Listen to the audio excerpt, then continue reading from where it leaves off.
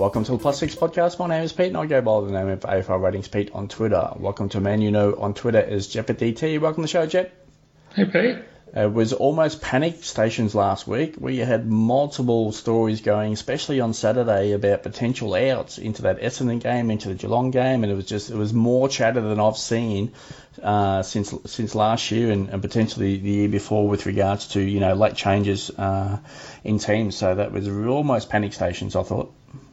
Yeah, look, it was lucky. I'm pretty sure I didn't use my last trade till Saturday morning, so there's a few hairy moments there, but just timely reminder about depth and team depth in all lines, isn't it? Yeah, that's for sure. And just keeping up to date in news for sure, absolutely.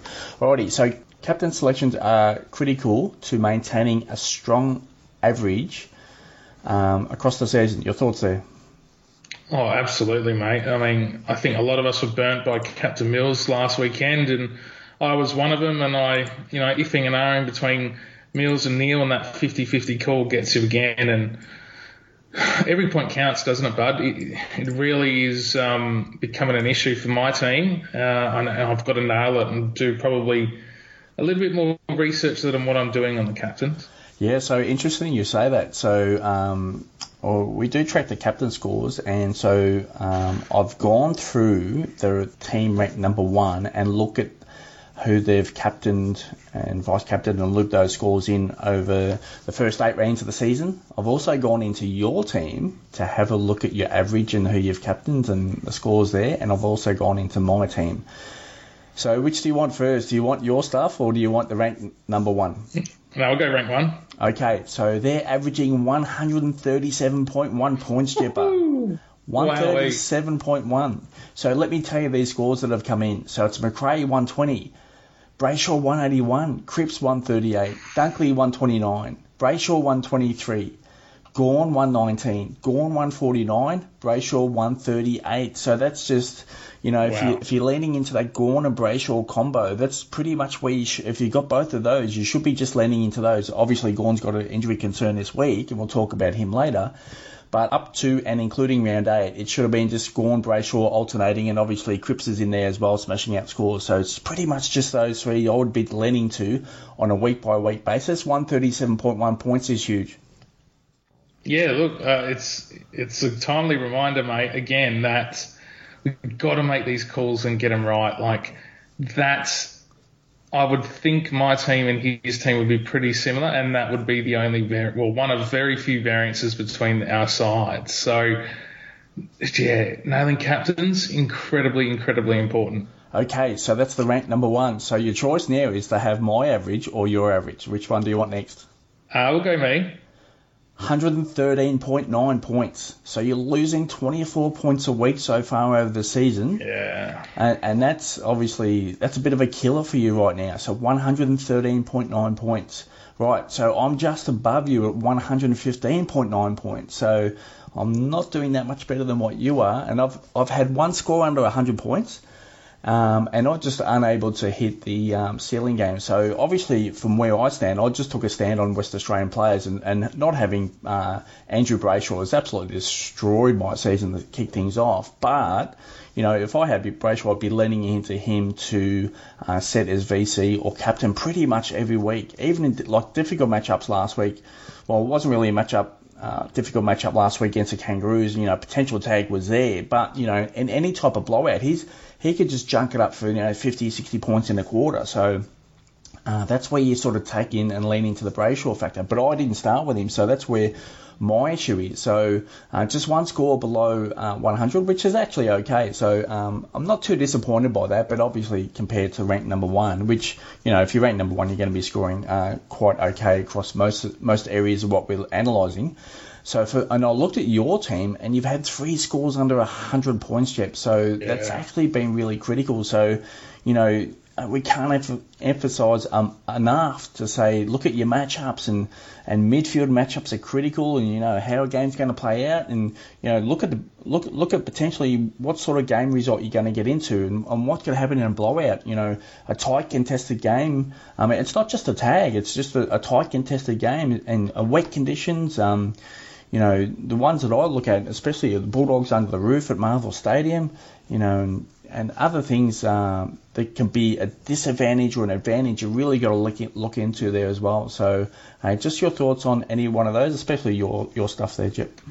Yeah, look, it's 24 points a week for me personally. That's, several, about 280, 300 points. And I reckon that would put me in top 10 territory. So, thanks for the reminder, mate. We'll highlight it. But, at Office Jeppa here, we'll do some more research and try and nail it this week and beyond. Yeah, just for listeners there, Jeppa didn't know I did that research, so we never talked about that pre-podcast, so I'll just surprise him with those numbers, and that's his initial reaction straight off the bat. So obviously, obviously it hurts to say that, but it's a really big reminder, not only for Jep, but for you guys out there as well, is to really focus in on that. And, if you got Gawn, probably not Gawn, not so much for the short term at least anyway, but, Brayshaw and Cripps, I'd be just pretty much alternating between the both, VC, captain, and obviously when they play and when you can loop in and all that stuff does play into consideration as well. But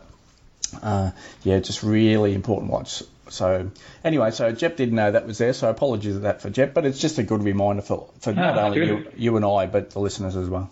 Okay, Jep, so identifying favourable matchups in the very short to medium term can provide extra value in trade. So what I'm talking about here is, if you're looking at a potential target to trade in, if potential tiebreaker could be, a potential soft matchup and a pretty big score on their first game for your team there. So that's one thing that I really look at as well, to potentially get a above average score. And not only that, if you're targeting a unique and they go for a pretty big score, you could be one sort of trade ahead of everyone, because then they will start to look at that trade as a trade target there as well. So just your thoughts there. Yeah, it probably happened with me with Mills a few weeks back, and definitely look, I look at a month ahead when I'm picking my primo. Bailey Smith was a couple of weeks back, and it was because of his high ceiling, and his Friday night games and the earlier round fixtures that was appealing to me. So having a VC option or another VC option with a high ceiling was also appealing. So yeah, definitely look at the short-term matchups and the soft matchups at that. And yeah, it always propels you up in getting your player that's bottomed out, or your primo that's you're anticipating that they've bottomed out at that point. Okay, how deep do you want your bench to be leading up into the bye period, Jep? Well, look, it's 30. I want 30 green dots. I am so nervous about the bye rounds and having, we've seen Rooks throw out a 30 during the season at various stages, and I don't want that during the bye rounds. So if we can maximise the players on the 22 and not, relying on 18, 19, it's going to propel you up the ranks. So I feel like I'm well placed for the bye rounds at the moment. I've got a bit of band-aid work to do, but I remember from last year and previous years, like the overall rankings really shift after the bye round. So making sure I'm prepared, and obviously the listeners need to be prepared as best they can also, and aim for as many players playing as possible. Yeah, I'm taking a non-playing player away this week, so I'm trading in. It will be an active player, so I'm starting to eliminate those leading into the bye period. So it might be just something you want to start to think about with regards to bringing them in. Obviously, the bonus trade during that period does help, but if you're well established leading into that period, that can really help there as well.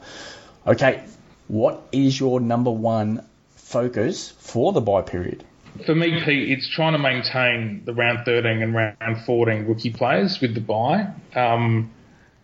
That propels us again, gives us more options of trading during the bye rounds, and allows us to maximise our scores again. So ultimately, also, we're just looking for that balanced team. Round 13 forwards are pretty popular.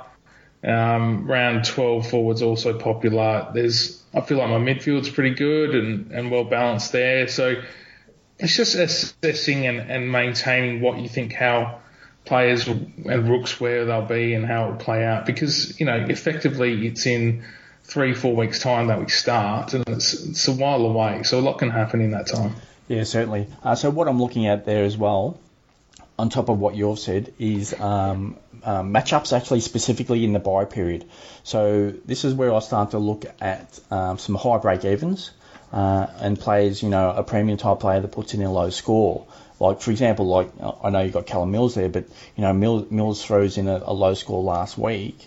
Then all of a sudden, his break-even might start to get a lot higher. And, if he throws in another low score this week, once we get to that bye period, he's a pretty big target. Then it's looking at the matchup over that, potentially if he's one of those games to come in for me for a target post-bye, that, if he's got a great matchup, that's one particular player that I'm matching. So I'm starting to line up high break-evens and obviously targets just after their bye to bring in there as well. So just trying to line those ones to get a good pretty much hit straight in after their bye game, after their bye week. Alrighty, so we are talking AFL Fantasy Season-Long Classic Mode. This discussion is pre-round 9. This podcast is being recorded on Tuesday night, May 10, and of course the news is being crushed out for you on the AFL Ratings Network. The content is free, likes and retweets are always appreciated. Again, make necessary adjustments as news comes to hand, and that was really evident last week. We played into late changes going into those Saturday games. Alright, Jet, so round 8, top 25 ownership, 20% or higher. But the ruck, I'll just go a little bit below 20%. So we've got 3 rucks there owned in the top 25. So Braden Preuss, 100%, Gawn at 96%. But we had a team lodged into that top 25 that had Sam Hayes and not Max Gawn. So quite interesting where their team was at. So it's interesting. But yeah, Braden Preuss pretty solid there at 100%. Thoughts on any one of those? Oh, look, the Gawn Preuss is still maintaining its high average, isn't it? So let's see what happens with Gawn this week. Yeah, so what we have is most have Sam Hayes as a bench. So Gawn hurts his knee last week there as well in the Sunday game. So that news took a while to break on the Monday. I sort of knew something was floating about on Sunday, late Sunday, and digging around, and I thought something was going to come out, and it did.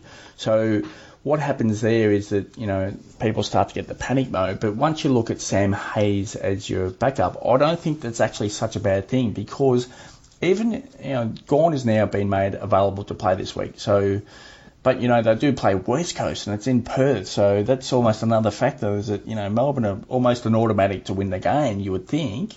So, does Melbourne take the opportunity to rest Gawn? So my other thoughts on that is that, Goodwin and Melbourne over the last period when they've been successful is that they haven't taken that option. They're all in every week. They want to win every week. They don't want to set the standard of resting players.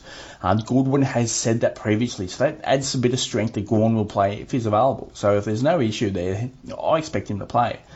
But it's still, that a little bit of a percentage that, he could miss there. So factor that in. Now, if he were to miss, my question to you is, I don't think that's a big issue, because most people will just roll with Sam Hayes anyway. So I don't think it's that much of a big deal if he does miss the 1 week. Again, I'm highly expecting him to play now that he's been made available.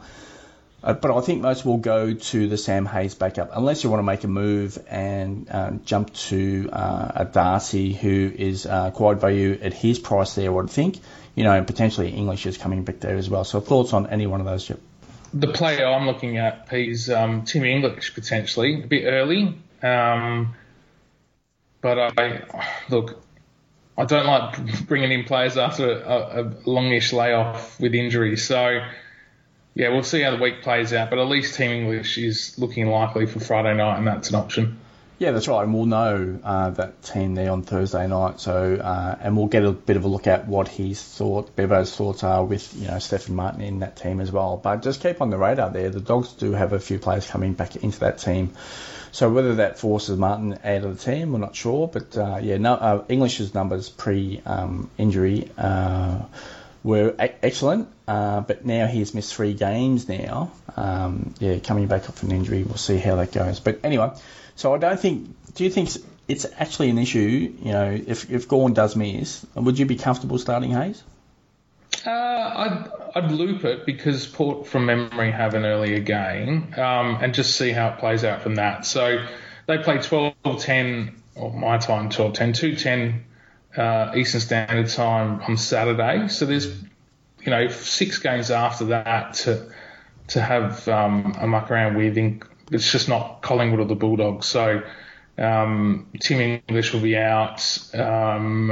And then, the decision gets made, does Sean Darcy have a play? Is he a bit injury prone? Do you want to ride it through the bye rounds? It becomes a very interesting tactic. But, obviously having a rotation of Gawn, Bruce and Darcy for the next month and bye rounds, obviously it's handy. If we were close to the bye rounds, I'd probably do it. But, it's a lot of cash to have on your bench at any one point when you're rotating through. So you want to have a look at Hayes first up to see what he scores while holding trades, yeah?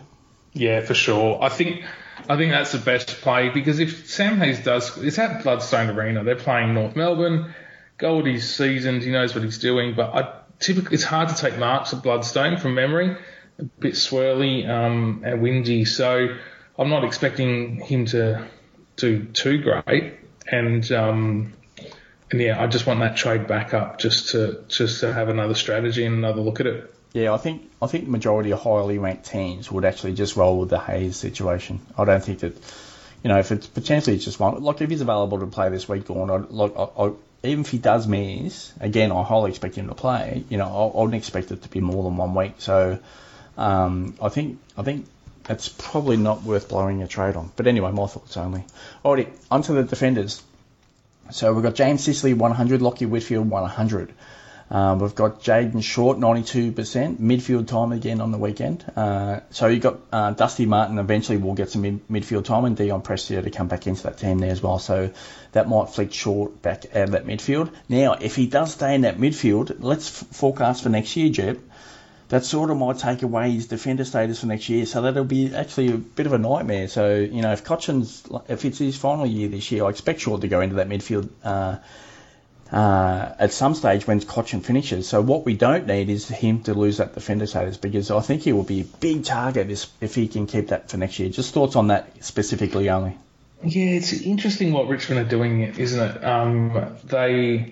They obviously see Short's foot skills as value from forward to centre, where it's traditionally been behind the ball. So, look at what I viewed at first hand live against West Coast, watching him tear it up, and definitely see the value in that. If he does lose his defender status, it's quite a loss. Alrighty, on to Jack Crisp, so 88%, Nathan O'Driscoll, 88%. You've got to be thinking that, many would be starting to look to trade him out. Nick Dacos, so the same scenario there as well. Potentially the people might start to trade him out as well. So 76%. Jordan Dawson monster score last week, and it was Brodie Smith out of the team. He did play a little bit wing there as well, but he was that, that sort of loose marking top defender, wing top player for the Crows last week. Again, no Brodie Smith last week. So he's at 36% only. He might even be a target this week. And that George Hewitt situation from last week. So he's missed 2 games now. Sam Doherty's at 24%. So a lot of people did switch over to that Sam Doherty scenario there as well. So, but just on George Hewitt, Michael Voss did say last week, I think it was Voss or someone from Carlton that did say that leading into this week that he had to train twice this week to expect to play, because now he's missed a couple of weeks worth of training. You would expect that, he's going to lose a little bit of conditioning. So the thought process behind that is that, if they're saying that he needs two training sessions to play this week, he was at training today and he still had that calf sleeve on. So I've got to imagine if that's still on, that's still a big potential issue for him not to play this week. So you really got to factor that into trade scenarios for those that hold Hewitt. So those defenders there again. So Sam Doherty at 24% just to finish off there. So thoughts on any one of those defenders, and obviously the George Hewitt situation, Jet? So the options are to get rid of the rooks, being Dacos and O'Driscoll, and that can definitely move the pack a lot. And it's interesting how that's going to play out, because that's an option for many. The Hewitt thing, look, I kept Hewitt, not so much more than I couldn't really do a lot that I liked by trading him. So I decided to keep him in the end, and hopefully he gets up this week. Okay, onto the mid. So Lachie Neale, 100%, Jack Macrae, 80%, Andrew Brayshaw, 80%, Callum Mills, 68%, Patrick Cripps, 68%, which was a big uptick from last week. Clayton Oliver, 56%, Tuke Miller, 56%. People still rolling around with Robbie McComb, so 32. So he's at 40%, sorry. And Jason Horne-Francis, so you think he'd be the next to go in that top 25 that's still owning, so 32% there. Jack Steele there at 24%, Bailey Smith 24%, Jack Carroll, so, it's a mix of McComb, Horne-Francis, Jack Carroll, so he's at 24%, and Josh Kelly there at 20%. Thoughts on any one of those, Jip? Yeah, it's a good range, isn't it, on those mids? So it's splitting up now. Yeah, it's again, we're going to get more diversity as we go ahead, and through the bye rounds, I heard Steele, Carroll, Cripps, some round 12 players in that, and that's going to be a factor as well. So, yeah, good to know. Really good to know of that spread. Yeah, my thoughts there when you're just saying that is just to really look at focus in on these next 4 weeks. What sort of matchups can you get? What sort of mids can you get that can pop off, to 130, 140, or maybe even more? So I'd be really targeting against West Coast and North Melbourne, especially upcoming, because you never know what you're going to get. If you can pop in a 150, 140, that can really set your team apart. Alrighty, onto the forwards there. So Josh Dunkley, 100%. Will Brodie there, 100%. Nick Martin, outstanding season first half, 100. So I'm not even thinking about trading him out at this stage. So 100%. So Zach Butters there, struggling. So the thing with Butters, the midfield centre bounces have been there, slightly down where I thought they were going to be last week, but tough matchup against the Bulldogs. But don't forget that he's had the flu the last couple of weeks. So he did speak on radio earlier this week. He said he's feeling a lot better now, but he's just coming out of the effects of flu.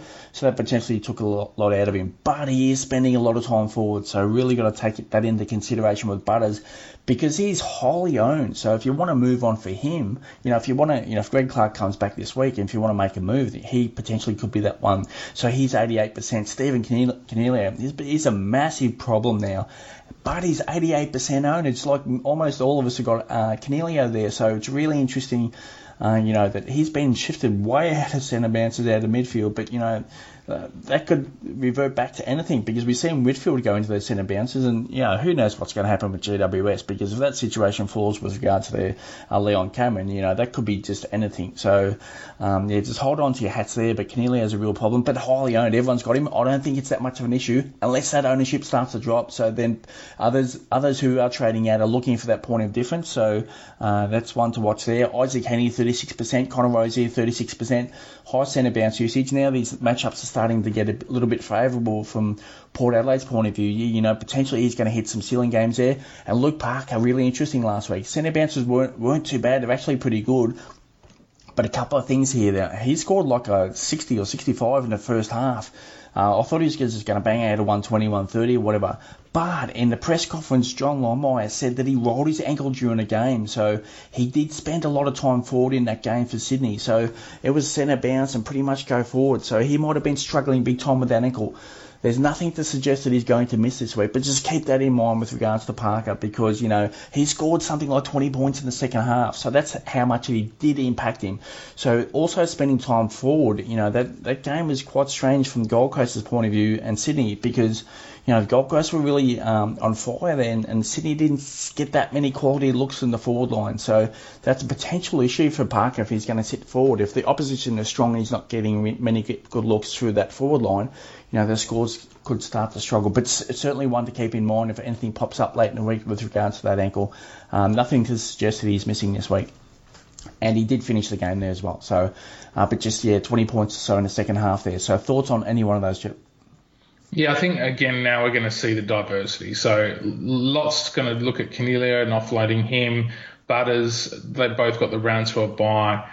Yeah, Parker comes into the equation now after his last couple of weeks. It's good. It's really good for picking and choosing and gaining overall rank. So those, that are ranked 5,000 or 7,500 thereabouts, there's still plenty of movement that can be made by making the right moves in the right weeks. Okay, who are your top 3 targets for round 9, assuming you don't own any? So for me, yeah, Tim English, really, to cover the Max Gawn potential loss. So he's number one on my target. Darcy Cameron, just what a game last week from him. I expected him to get bashed around by the two Richmond rucks, and he proved me wrong. He did really well, so he's still viable at 520 odd grand. And then Mitch Duncan did what he pleased, the Mitch Duncan that we know and the fantasy game that we love. So played behind the ball and got plenty of it. So he's really if he can maintain that role, obviously he screams value. Yeah, for me it's Zach Merritt. Bit of a difference there, looking at what his window or ceiling could be for the remainder of the year, and I think he's very low owned, so there's a bit of a difference there as well. Tim English as well, so if that situation does fall out with regards to Gawn or whatever for me, and don't forget, you can slot him into that forward line, so he's an option there, but you're going to have to pay up for him at top dollar. But certainly I'd still want to figure out what's happening with that ruck situation. I think he'll be okay fitness-wise, but yeah, just something to keep an eye on there with English. And a bit of a difference here, and the players that was injured late in the pre-season there is Sam Walsh. So obviously Carlton, strong midfield numbers there with Cripps, etc.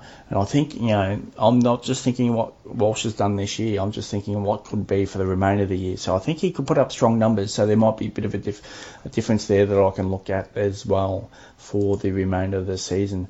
But, he's at 867k. It's still a big spend there for Sam Walsh. Already notable low break-evens. So let's get into these, Jet.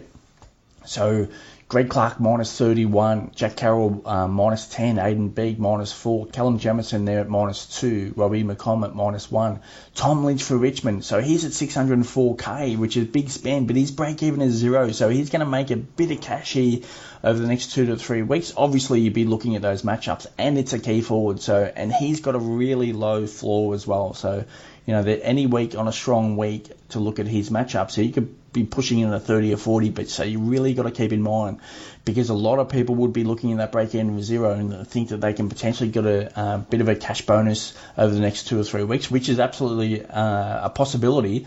But yeah, really got to focus in on those to hit those matches, hit those scores to potentially pull up, another 100, 150k there as well. So a bit of a cash grab there. Cooper Hamilton, he's actually been really good to start his career at AFL level, but scores were down a little bit last week there as well.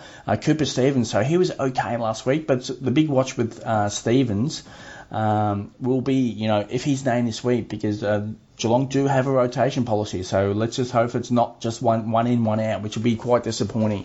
So back on to Cooper Hamilton, his break-even's 2. Back on to Cooper Stevens, his break-even is 6. Sam De Koning still there at break-even is 7, so 304k for those that don't own De Koning. But you're probably looking at on a best-case scenario at 60 to 65 points. That's what he scored last week. Mitch Nevitt for Geelong. So he was the sub last week, came on. He was actually fantastic. He won plenty of ball on that wing for Geelong.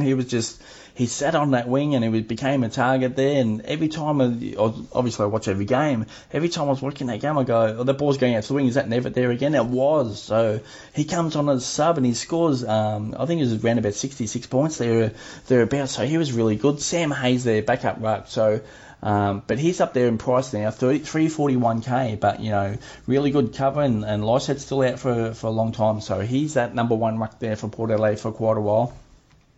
A bit off the radar pick here that I threw in here is Sam Berry. So he's been in that midfield for Adelaide quite a strong rate last couple of weeks. So obviously Crouch out of that midfield there as well. Schoenberg back in last week as well. So really got to pay attention to what he's doing, because he's averaged 92 for the last 2 weeks. So he's at 467k. He's got a break even of 11. So but he has shown in the past that his scores can be pretty low. So, but at some stage, if he's going to be a high ball-winning midfielder, these scores are going to break out. And are we seeing that right now? But really taking into consideration what his low scores could be. But at break-even just at 11, he's going to make some cash there as well. And obviously Ben Hobbs there as well. So he's at 373k. So if he's going to play in that midfield, he's still going to make a fair bit of cash. Break-even at just 12. Thoughts on any one of those, Jeff? Yeah, hopefully Greg Clark gets up for this week, because from memory he was announced quite late in the week, so he might not even get a training in before Sunday's game, or maybe just one run through. So just keep that in mind for those coaches that have traded him in already or own him, because it's not a guaranteed play, just with the timing of it. Absolutely. Alrighty, so notable players potentially dropping in salary on the radar to target soon with a break-even of 130 plus. So just going to run through these quickly, Jep. So Dunkley 145, Keys 140, Bailey Smith 139, Zach Merritt 136, Max Gorn 136, Tom Mitchell 135. Just 51 points last week. Obviously issues with him getting enough game time in that middle of the ground, and obviously the scores are being really low now. So at 51 points, that's not something that we expected going into this season. Jack Steele break even at 134 and Tim Taranto 131. Jep. Yeah, so Keys still remains high on my radar, and he's going to drop a bit. There's a lot of good choices there. Tim Taranto, if you can hang around like under 800k after the buys, I think we're all going to jump on. So notable strong scoring output with a 115 plus average last 3 rounds. So I'll just run through these again quickly, Jep, and just pick who you want out of those. So Patrick Cripps 126, Clayton Oliver 125, Callum Mills 123. This is average last 3 games. Callum Mills 123. We got Lockie Neal 117, Rory Laird 117, low owned, not much ownership at all. He was sick last week, still pumped out a pretty good score. Darcy Parish did a big score last week there as well, 115. I believe he was one of those players to be ill or just coming off illness, and he pumped out a really big score. Tom Stewart 115, but obviously a big score in there from a couple of weeks ago. And Jaden Short, so midfielder, halfback, doesn't matter which role, I think he's going to score well. 115 points. Thoughts on any one of those, Jep? Yeah, Oliver against West Coast is really appealing this week as a captain as well. Plays on the Sunday too, so... Look, Laird is doing Laird things. He's still on my watch list. They're all great picks. It's and they're all in great form. Yeah. Paddy Cripps, what a game, hey? Yeah. Well, we've said it for a while now on this podcast. Like, he's just unstoppable. Like, there's no one stopping him. So yeah. Look, if there's anyone, let's see what Callum Ward can do. Because if my crystal ball's right, I think Callum Ward will run pretty closely and tightly with him. So interesting to see how that plays out, because Callum Ward is no weakling, and I think he can match him a little bit in strength, even though Cripps is obviously stronger. He's just got to negate him. I still think Cripps will get there anyway, because what Leon Cameron did last week is that Mitch Duncan just went off in that first half. He was a little bit quieter in that third quarter, because Leon Cameron at half-time obviously recognised how much damage or ball collection Duncan was doing on the outside. He was just running up the wings and just collecting in the half-back. It was that fantastic. Anyway, so Leon Cameron did flip in that game. He sent the tag out to the wing and half-back, and he picked up Duncan in that third quarter. Now, in the final quarter, that tag dropped off. So, Leon Cameron's just flip-flopping everywhere in that team. And we can obviously see that where players are playing over a certain period of time, is that they're just flip-flopping everywhere. So it's giving us real no certainty of what is happening. So I'll be interested to see what he does with the Cripps this week as well. So at some stage, they're going to have to turn their season around with GWS. Otherwise, things could fall apart really quickly if they have not already. Alrighty, Jep, let's finish off this podcast. So, okay, on to a few plays for the listeners to finish off. Thanks for sending those in. Time to play like or dislike. We're going to do a 31 pack to finish off. So, let's get into this, Jep. So, a couple will stop on for a bit of a chat. And then, obviously, we'll just hopefully do most of these at like or dislike to give you some sort of indication of where we think they are. So, Dylan Moore. So, no certainty on his role long term. Giatta come back in that team, and Sam Mitchell made the move not last week, the week before. That was something that was in game. It wasn't something established throughout the week to he was going to play sort of up the ground further. But what we're seeing now last week is that he's just working up. It's not just one wing that he's working up to, it's both wings. So he's just hard running from that forward line, trying to get him mismatch and trying to collect the ball on the way back into the forward line for the Hawks. So, the thing is, he can score. If that role was for me, it was really certainty. He would be a monster smash player, but it's no role certainty for the long term. So that's where I have my concerns. Can he score? Absolutely. Is that role guaranteed that he's going to be up there? I'm not sure, but, if you want to go there, definitely your choice. look, I'm going to sit on the fence now. I'm probably saying I like it, but, if he's going to sit back in that forward line, it could be a bit of a rough trot, but he can still score and hit the scoreboard anyway. So there's a lot there just to digest. It is risk, but 51% I like it, Chip. Yeah, look, I like it too. The nervousness I get is Sam Mitchell's shown that we don't need to rely on one player, or the Hawks don't need to rely on one player. Tom Mitchell's had a completely different role than he's used to, and although Moore's going well now, like you said, there's no guarantee that will continue, and I feel like he doesn't mind mixing it up and giving responsibility to other players when necessary.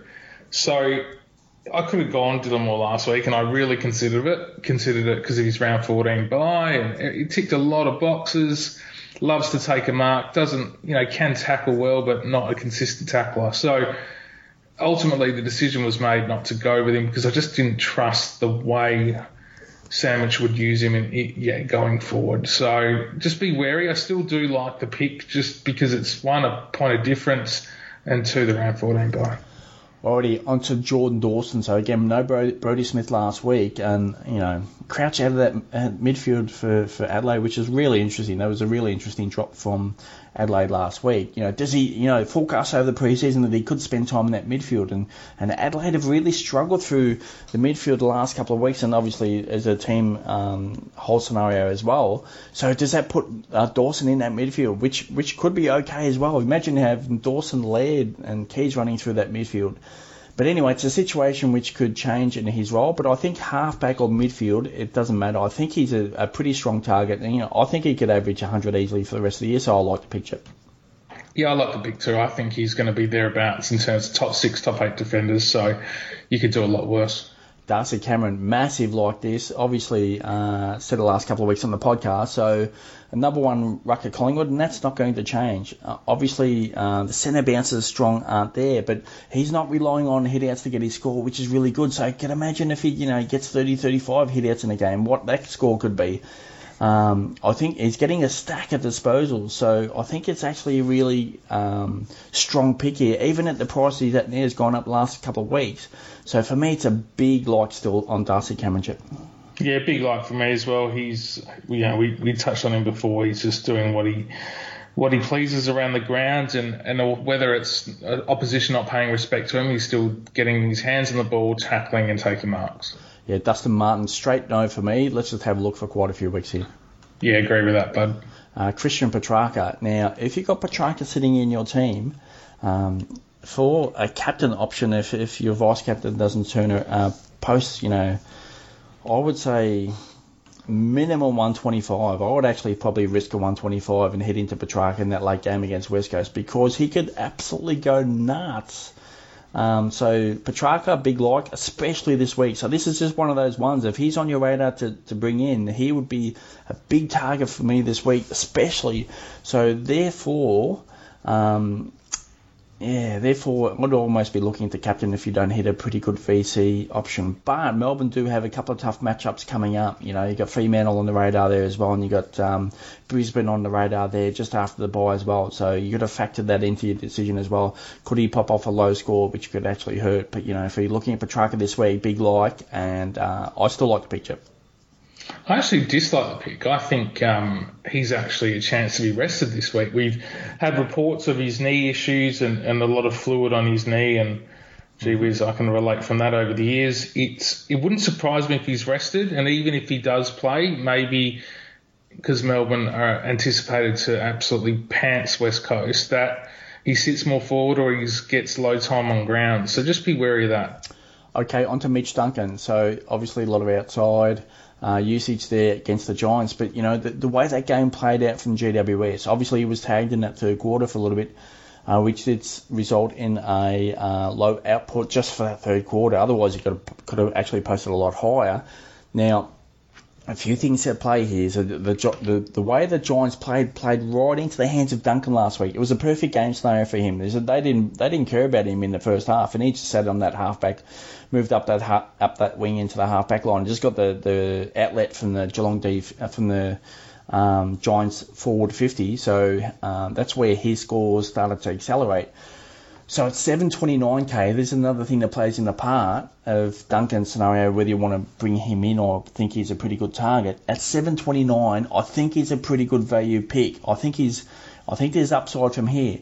But the one thing that really plays on mine with Geelong, that Chris Scott hasn't been backwards. Everyone out of Geelong has said they're going to manage players this year, and we have seen that on endless week in, week out scenarios. Now, I'll just add one thing in here with that Geelong scenario of managing players.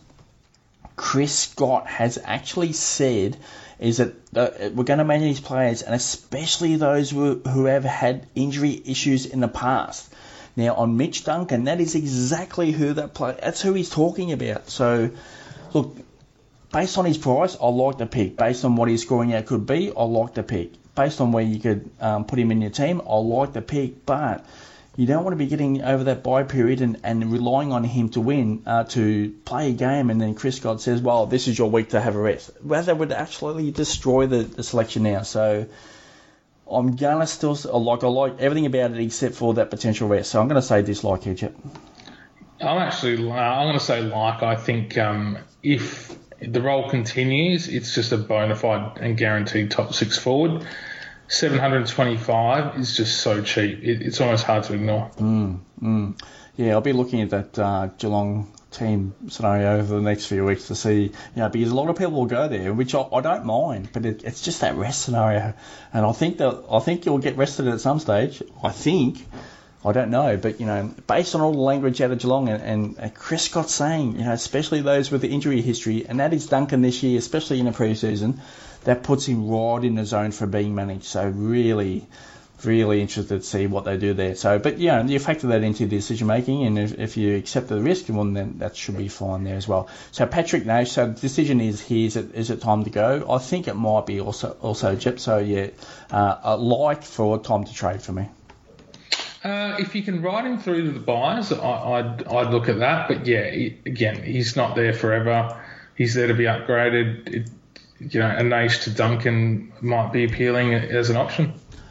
Okay, next one, Dane Zorko. We know he can score. That's not even in doubt. Do you agree with that? Yeah. So the concern is his role.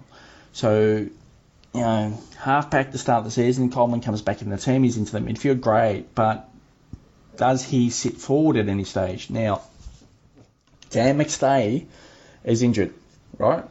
So there's one forward down. Danaher is injured. So that's another forward down. What we've seen from Brisbane when they played Sydney a couple of weeks ago is that Cam Rayner was the one to go forward, right? Which is really interesting.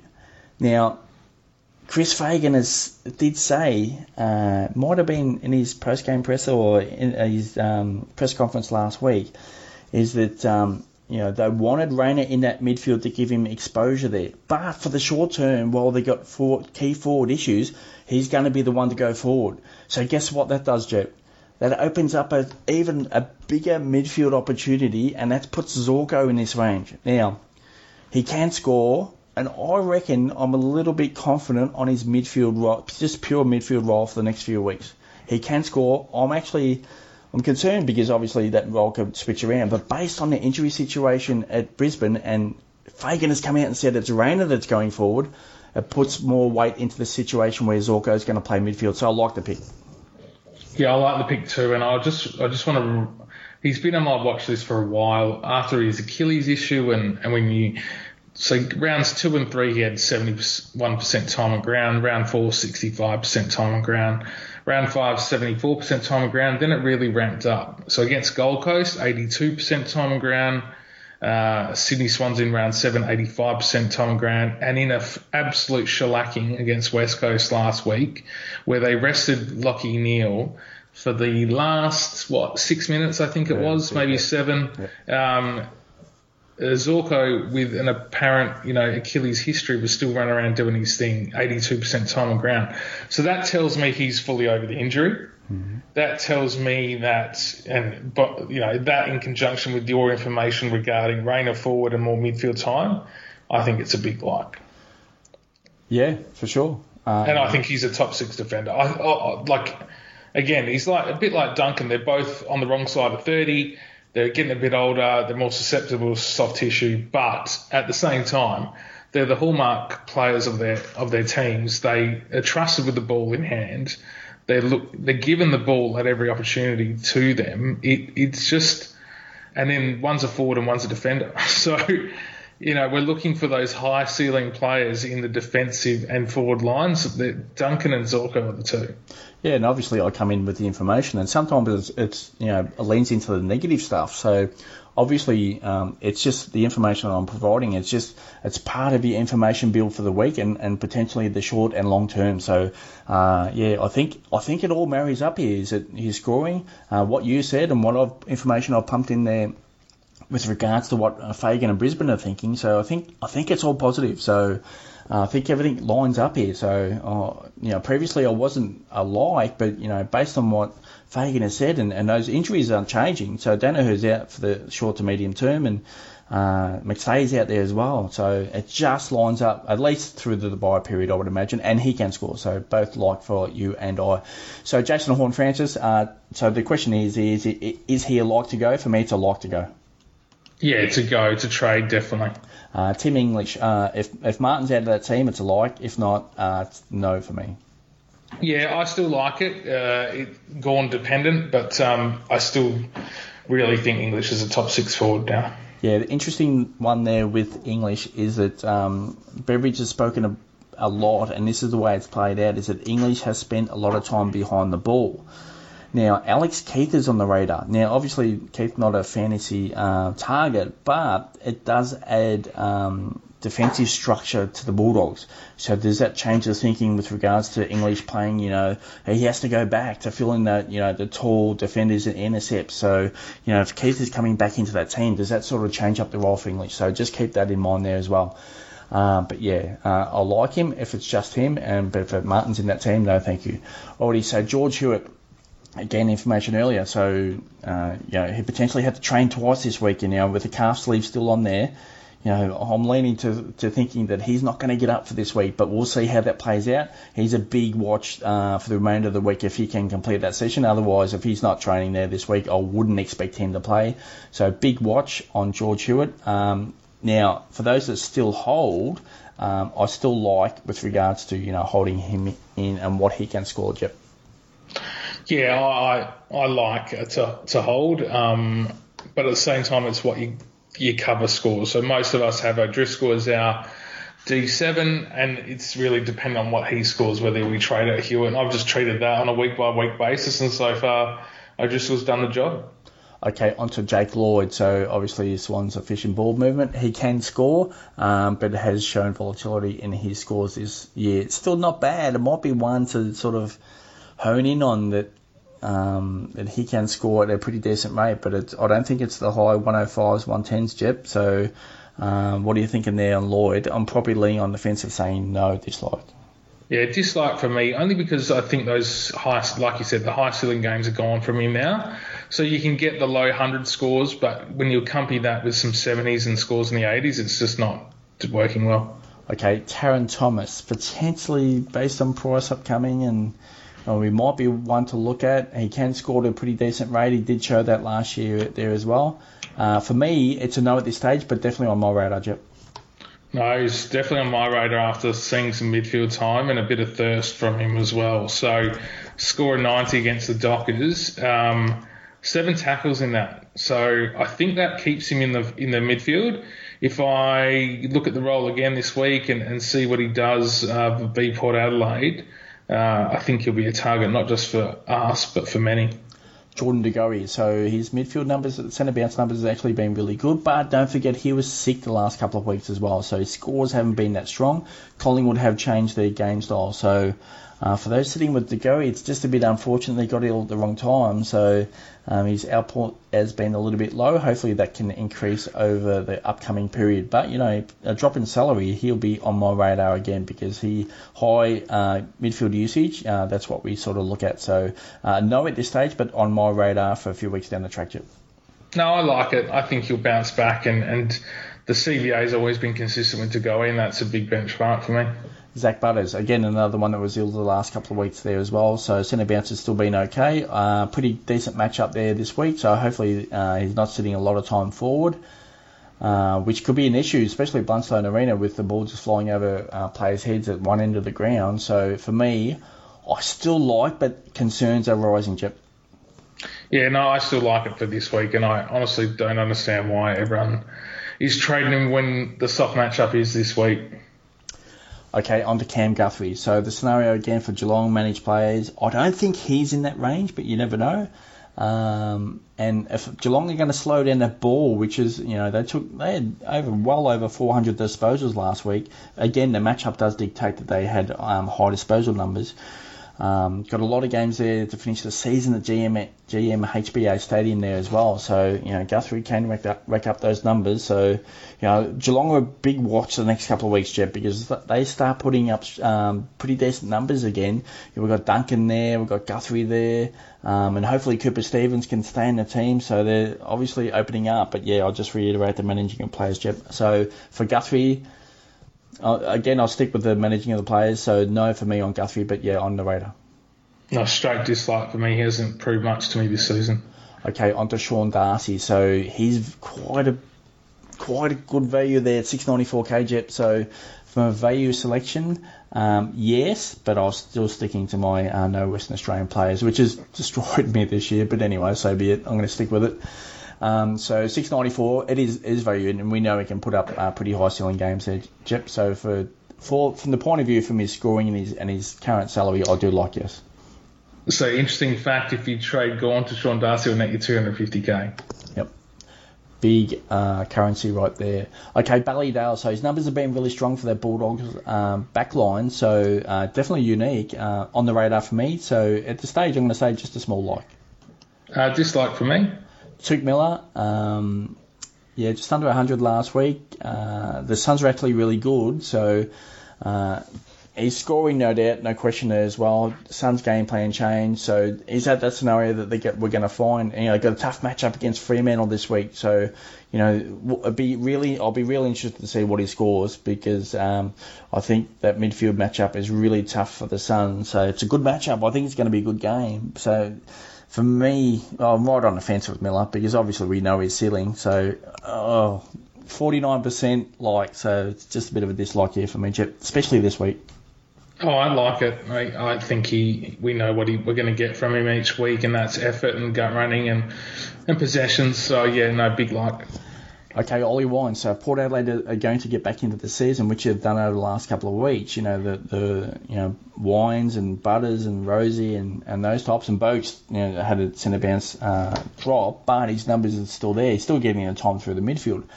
But again, if Port Adelaide to get back into the season, you've got to imagine some of these players, especially like Wines, are going to start to post big numbers. So for me, Wines, big tick. Big like for me as well, mate. It's funny. 79 from him last week against the Dogs. I would not have expected that. So it is a risky pick, but I still like the pick. Okay, Alex Witherden. So going to be some volatility in that West Coast team to finish out the year, so dislike here for me. Yeah, straight dislike for me as well. Jack Redden, same scenario. So I think Adam Simpson's going to try a few things out, and that potentially could see a drop in usage from Redden in that midfield, so dislike for me. Yeah, dislike for me as well. I think it's hard for Redden to be consistent from a fantasy point of view.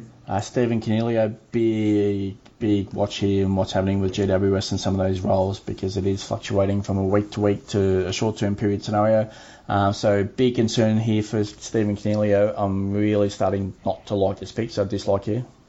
Yeah, look, I'd trade Coniglio before Butters, only because I think Coniglio now is clearly working into that half-forward push-up role, and he's starting to do well at it. And I think that's his role going forward. Interesting one here on Coniglio is that Leon Cameron was really strong on him throughout the preseason, that he was going to play in the midfield. Something like, he's got his his touch back, he's got his legs back. We want to get him in there, and that's where he's good. And we're 8 rounds into the season, and it's pretty much over from his midfield usage. So yeah, interesting. Got his swagger back too. Like, he was really pumped up, like you said. Yeah. So, look, they've just got too many bona fide stars that can go through there, and it's frustrating that they keep recruiting midfielders and not necessarily role players. Bobby Hill will come on as a small forward and he knows his role, but there's so many, like Perryman's a good role player for them. But other than that, I really struggle to see that the players buy into the role and not being the selfish person that or player that needs the 30 possessions and all about their game and not the team game.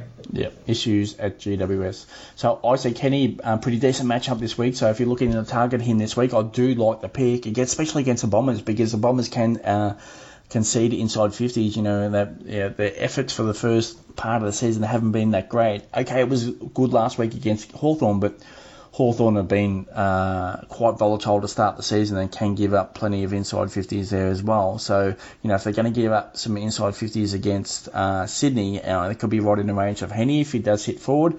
And potentially he could, because, I reckon he could have some serious good mismatches. So I look for Henny. Potentially he might play forward, but I think he can get there on score. So big like here for Henny still for me. Yeah, massive like for Henny for me as well. Tim Taranto. So I'll just throw him in the mix of the Giants players where their roles could finish up for the remainder of the season. But I still like the pick. But yeah, just big watch on what the roles are for GWS players, Yep.